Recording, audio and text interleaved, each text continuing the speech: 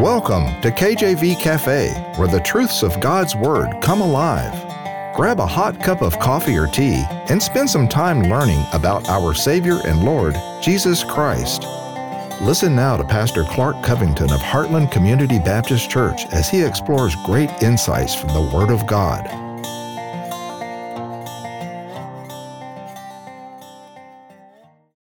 Today, we will be talking about God's household, specifically 3 characteristics of uncompromising love.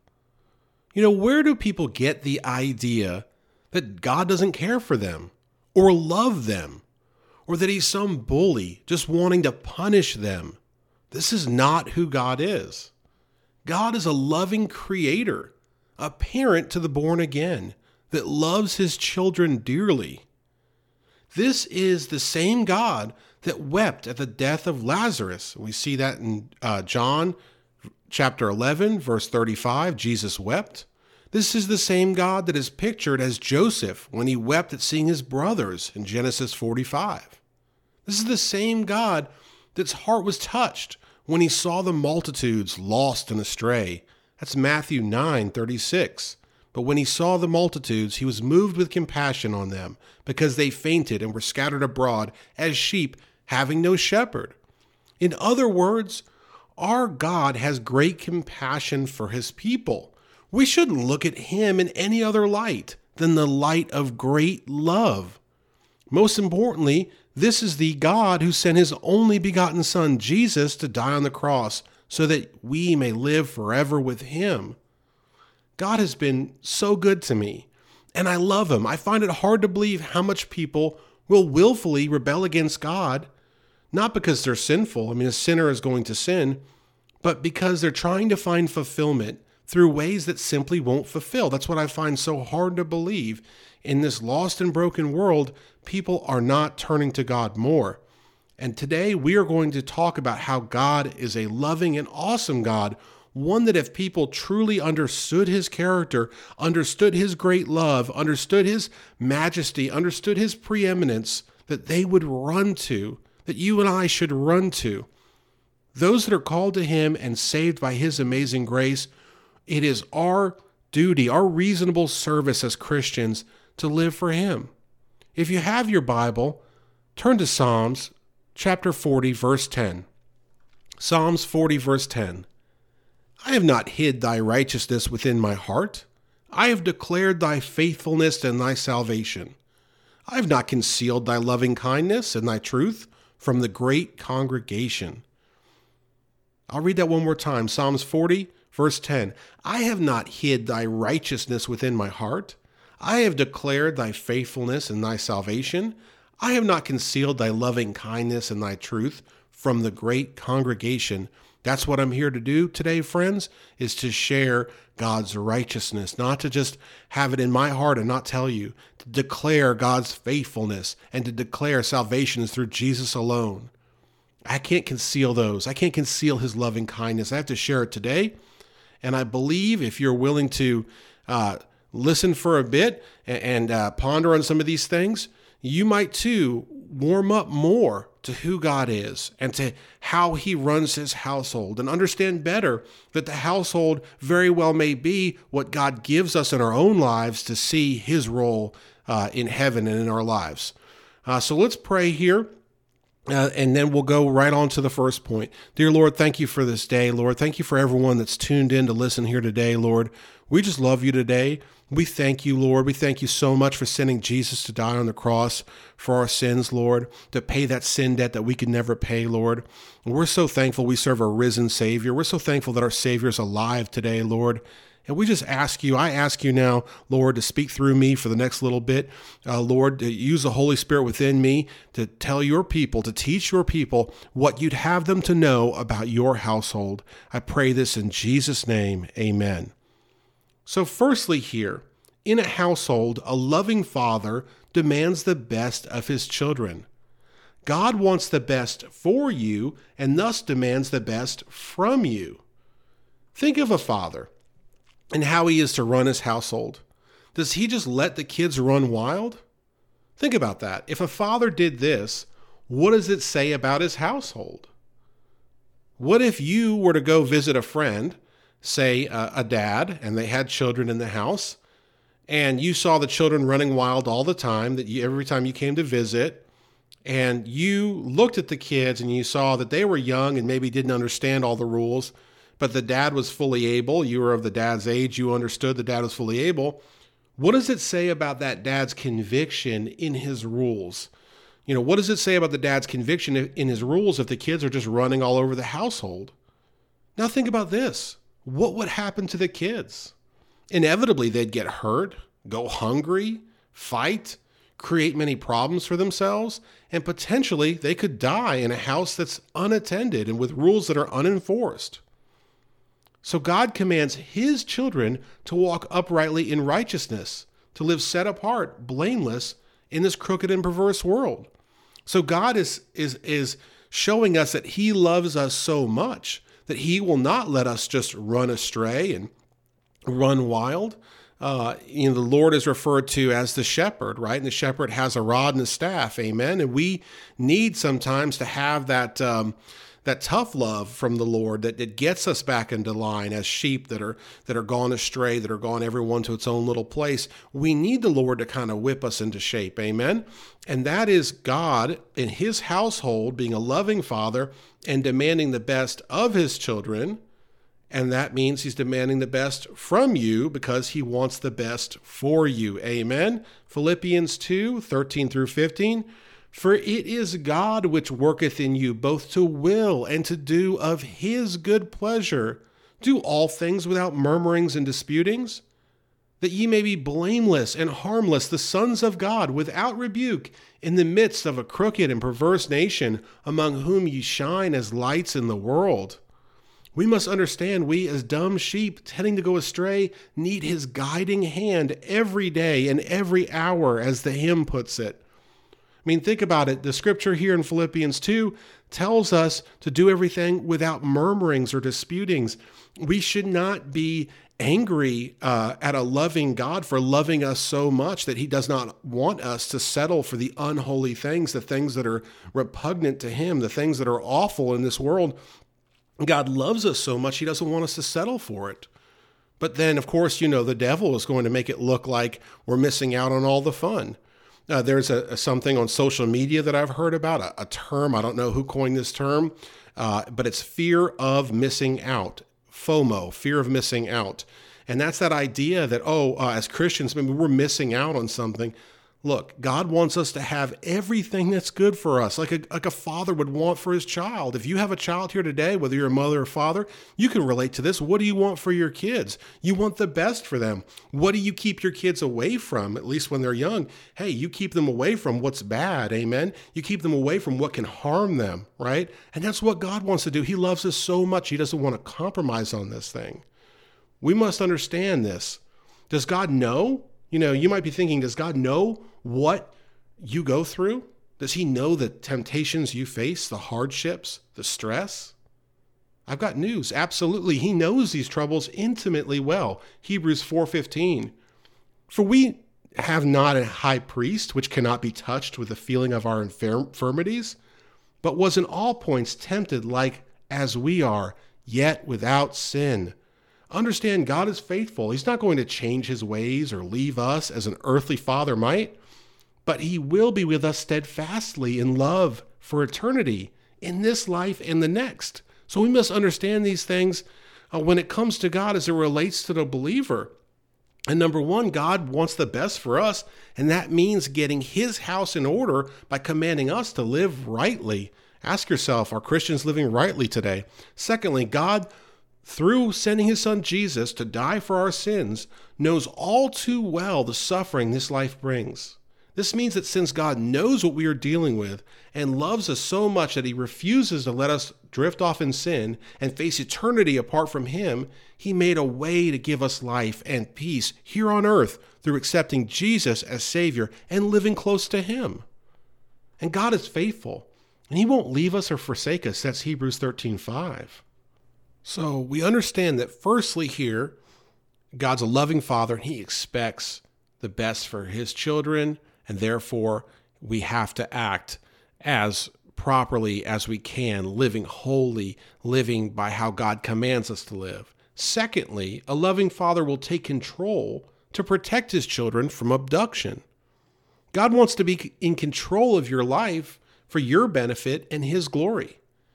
Now, I want you to think for a minute of a child and a predator. Let's say you have a young child that is facing a predator at home. And let's say you are fully aware of the predator's plot to steal your child. What will you do? How will you react? Look, if someone were to try to take my children or harm my children, Jenny Rose, my daughter, CJ, my son, I would do everything and anything to stop that person. I'd even die for my kids. Think of the predator now as sin. God is not here to ruin the party or make us miserable. It's the opposite. He's here to protect us from the things that will hurt us. Sin is the predator brought about by the enemy. Just like a predator would take my kids away through offering candy or a treat, so sin offers what looks good to be on the outside, but only leads to grave consequences once consumed. What has God done to protect you, his child, from that predator of sin? Well, firstly, he's given his holy word, which is full of wisdom and knowledge. I mean, he's given us the rules to live by in life and the scriptures to understand and great volumes of history through God's eyes as what happened and prophecy and the Proverbs, the book of wisdom and Psalms and Revelation and what's to come. He's given all of us for us to understand what we need to do for him and how we need to live. Amen. He's given us prophecy to spoil the devil's plot by exposing his lies and showcasing his defeat. We know the end of the story. We know that the devil is cast into eternal hellfire. We know these things. And finally, he's given us a church and a fellowship to help look after each other and even rebuke each other when needed. Think about that. The church is also a mechanism to help protect God's household, his word, all the truth and prophecy, and the church. These are three examples of many protections God's given us to protect us against sin. And think of what God had to do ultimately by sending Jesus on the cross. He gave his only begotten son, Jesus, to die for our sins on the cross. That's the ultimate sacrifice. Remember, I mentioned I'd be willing to die for my children. Well, God actually did die through the person of Jesus on the cross for his elect, for his children, for those that are saved. Amen. John 15:13, greater love hath no man than this, that a man lay down his life for his friends. That's John 15:13. The great love shown on Calvary is from the same God we worship, serve, and are here to learn about today. The same God that sent Jesus to die for your sins is the same God that is working within you to perfect who you are in him, to mold the clay, to build up his church. So think about this again. God's trying to protect you from the predator. He's trying to protect you from sin that will destroy you. And one way the devil tries to muck this up is he doesn't want you to think about God as the protecting father, as the loving parent, as the one that has this godly household. Because if you do, then you'll realize it's for your good, and you'll more often cling to God, and you'll more often resist temptation. You'll more often turn to the ways of God. Why would the devil do this? Because the devil can make you think God is just here to kill your dreams or your joy, and that he can get you afar off and not thinking of God, of who God truly is.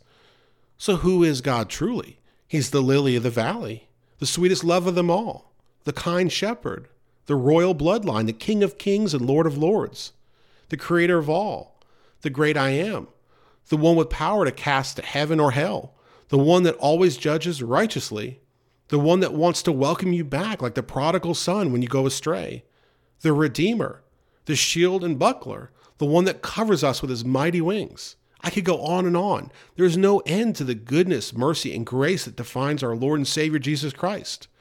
So understand, God truly is love, and his love is a protective love, one that a father offers to his children to protect from those things in this world that would hurt his children. You're listening to KJV Cafe. As you learn the great truths in God's Word, we encourage you to take the verses mentioned in this episode and study them. Trusting God will open your eyes to a deeper understanding of Himself. Now here's Pastor Clark with the rest of today's message. So we've talked about how God demands and expects the best from His children, and how God will protect His household from predators, and the major predator being sin. And now, let's wrap up this household discussion with looking at how a loving father will not accept moral compromise when it comes to his household. God wants you to be holy for your sake in His glory. Think of the head of a godly household. You are open to letting filth in the door, lies, coveting, cursing, pornography, fornication, and all the rest? Absolutely not. You are to keep your household in line with God's laws. One of the biggest challenges and responsibilities I face is keeping my household as a father in line with God's word. I mean, from what's being shown on the TV to what's being listened to on the radio to what games the kids are playing to what they learned at school. Everything has to come under the microscope of what thus saith the word of God. Amen. We have to look as parents at making our household godly. And this, in fact, is the word of God tells us it's a requirement for the ministry. 1 Timothy 3, 4 through 5. One that ruleth well his own house, having his children in subjection with all gravity. For if a man know not how to rule his own house, how shall he take care of the church of God? Think about that. Why is it difficult? Because the world is so against the things of God. Well, how do we keep the world out of the church? Well, we do that by starting at home and making sure our homes are not carnal in nature, and our homes are God-honoring, and our homes are in line with how the word is preached on Sunday. So what's preached on Sunday morning or Sunday night or Wednesday night is also acted out in the home. We're living it. God calls us to this high standard. He wants His household pure and holy and separate from the wicked ways of this world. Friend, if you don't know how wicked this world is, this will be like a bucket of ice on your head, but I'm telling you, this world is cruel and wicked in every way. Everything is twisted around. Everything has gone astray. It's dying. It's everything against God. What does the Bible say about it? It says that the little g god of this world is Satan. That Jesus Himself says that. And so we know that we are facing great obstacles in trying to raise our household in this world. Well, let me ask you this. Does God not know that? Is God not aware of that? Is God not aware of our form, prone to wander like sheep, our sinful nature, the lust of the flesh? God's fully aware of it, and that's why He's giving us such firm commands, and that's why He will not allow moral compromise when it comes to His household. God is not preparing you for this place. He is preparing you for the next, and that's eternity with Him. What do we know about eternity? We know it's a holy place where sin cannot enter. We serve a holy God that will not tolerate any sin. So why would He let the believer live in sin down here comfortably to face such a rude awakening there? He is preparing for us a place to live forever. In other words, He's molding you in His image, not allowing you to be conformed to this world. Romans 12:2. And be not conformed to this world, but be ye transformed by the renewing of your mind, that ye may prove what is that good and acceptable and perfect will of God. Well, how's your mind renewed? Well, number one, it starts with being saved. Amen. You have to be saved. You must accept Jesus as Savior to receive that Holy Spirit living within you. And that starts with that change in your heart, right? Salvation isn't baptism. Salvation isn't lineage. Salvation isn't church membership. Salvation isn't anything but accepting Jesus as Savior. And that starts with realizing you're a sinner. As the book of Romans put it, realizing that we all fall short, that we're all guilty of sin, and that our righteousness is like filthy rags, like a gauze pad, a dirty old gauze pad to God. That's what God thinks of our righteousness outside of living for and with him. Amen. So number one, we must be saved. We must accept Jesus as Savior in order to not be conformed to this world. And matter of fact, if we're not saved, we won't have that Holy Spirit discernment about us. We won't be a child of God. We'll be created by God, but we won't be a child of God. That's why it's called born again, to be a child of God.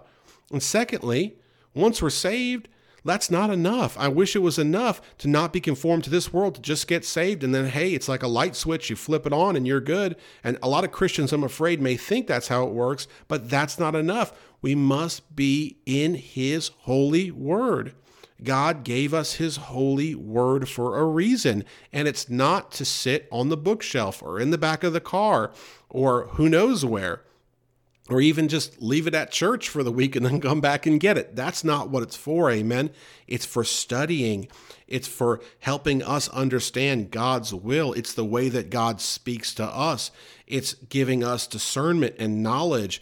As a pastor, it's only my job. This is only my job to explain the Word of God and to preach the Word of God, to preach the gospel of Jesus Christ, and that's it. It's not my job to make anything up new. It just simply have to explain to you what it is that the Word of God is saying, in this case, about his household. And that's how we have our mind renewed, being saved, getting in his holy word. And that's going to, the Bible tells us that when we get into his word and we understand, we listen to preaching, that builds our faith. That's how we have our faith. And finally, fearing God, where you crucify the fleshly desires of this life for the reward to come. This world, by large, has lost that healthy fear of God. Look, we are to fear God. You know what? When people sin, when people rebel, let's say somebody was in church for a while, they decided they liked the things of the world, and they got all into the things of this world, and you can use your imagination as to what that would be. What are they really doing? They're saying, I'm not that afraid of God. I mean, if they truly knew the God that Moses knew, the God that John saw, the God that everyone, when they're approaching Jesus in the Garden of Gethsemane, fell back when he said his name, that God, if you knew that God, you would be afraid of that God. You would fear that God. You would have holy reverence for that God. You would say, I want my mind renewed. You would not settle for the things of this world. See, we let ourselves off into temptation when? Think about the time you're most likely to let yourself off into temptation. When you're away from the things of when you're away from the things of God, when your mind is not renewed. Is that not correct? When you are walking after your own lusts and your own ideas, living for your own desires, and you are not properly picking up your cross every day. Have we left our first love? Have we gone astray?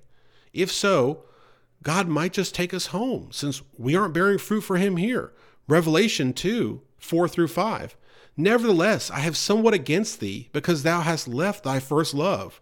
Remember, therefore, from whence thou art fallen, and repent, and do the first works, or else I will come unto thee quickly, and will remove thy candlestick out of his place, except thou repent. So I've told you about how God would like his household run and how God expects his household to be run.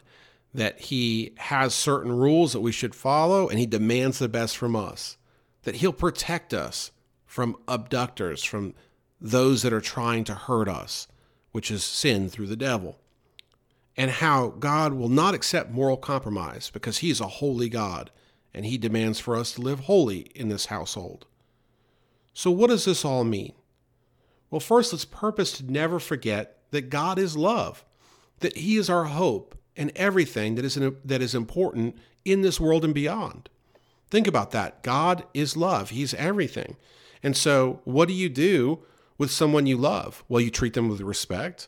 My wife is a wonderful woman, and she has ways that she likes the household run out of respect for her. I listen to her out of my own, for my own good. I'll definitely clean the dishes as she wants me to clean them and do things as she sees fit. We're out of love, okay? Out of love, we live in this household in peace. And how much more do we love the Father? How much more do we love God, who sent his only begotten Son, Jesus, to die on the cross? That we should then live in the ways that he calls us. And just like I do with our family, where I point my wife and my kids and myself to God's laws, God's commands, to how God wants us to live. And we have family altar time here. And when we have family altar time, we look into God's word and we learn more. We focus a lot on Proverbs and wisdom. We learn more about how God wants us to live. And so what we're doing is we're trying to mirror that household. But ultimately what we're doing is we're showing God that reverence in our behavior by taking care of ourselves, by getting in line with how God wants us to live, so that shows that we care. Just like I care about my wife, or I care about my family, or a son would care about his father, we should show God that we care by following his commands for our household, for his household, and we shouldn't do it begrudgingly. We should do it lovingly. Let's be like Jeremiah when we pray and seek his face. Jeremiah 31:3. The Lord hath appeared of old unto me, saying, Yea, I have loved thee with an everlasting love. Therefore, with loving kindness have I drawn thee. Understand, God loves us with an everlasting love, as a parent loves a child. I mean, the type of love that God has for us is incredible. And if you spend time in God's word, you spend time in prayer, you realize that we serve a loving God, not a God that is out to hurt us or take away what's good for us, but to give us the good things and to keep us from the bad things. God knows this wicked world and the consequences of sin. God knows the consequences of sin and thus draws us to himself in loving kindness. And yet we rebel and we get afar off and we wander, and God brings us back to the fold. And yet we then go off again. We need to stop. And we need to realize that we can be close to God all the time because he is love and he is great and his commands are good for us. Amen. True love is not telling people what they want to hear, but what they need to know. True love is not being a friend in sin that leads to death, but a friend that walks in the light, insisting on the best for each other. True love is taking the meek and base of this world and making them the highest status in heaven. True love is a clear expectation that we will live in godliness for him, repent when we go astray, and fear and know him that has all power and control in our lives and the world.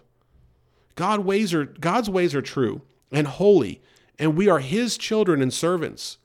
We are bought with a price, and that it is our reasonable service to live for the Father in his creation, as would bring glory, joy, and honor to him alone. Is that not why we're here? Is that not why God created us?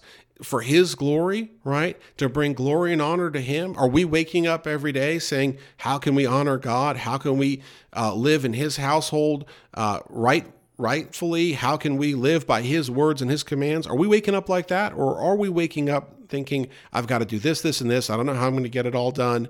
And, oh yeah, that Bible study will get pushed to the back burner. Oh yeah, that time, quiet time with God will get pushed to the back burner. God is what's so amazing about God is he's all powerful. He's created everything, right? And at the same time, he's there. He's present. He's willing to meet you. The Bible says we can approach the throne boldly now that Jesus has died on the cross for us. Amen. And we've accepted him as Savior. We can approach the throne boldly. We have that direct line of communication with God. We need to use that, not just in times of great distress or in times of just celebrating and thanking him. We need to use it every day to seek his will for our lives, to repent of the sin in our lives, and to do what we can to better live for him and grow in him each day, so that when that blessed hope comes, when he comes back to take his church, we will be, as the Bible says, like a chaste virgin. We'll be pure and we'll be holy. We'll be living for him and we'll be so excited to be with him. That is our goal. That is God's household, and we should live it each and every day until he calls us home. Amen. Thanks for visiting the cafe today. Our goal is to inspire you with the truth and depth of God's Word in a straightforward manner. Do you know Jesus? You can today. Visit kjvcafe.com to learn more about God's great plan of salvation for all of mankind. Until next time, remember, as Matthew chapter 6, verse 33 puts it, "Seek ye first the kingdom of God and his righteousness."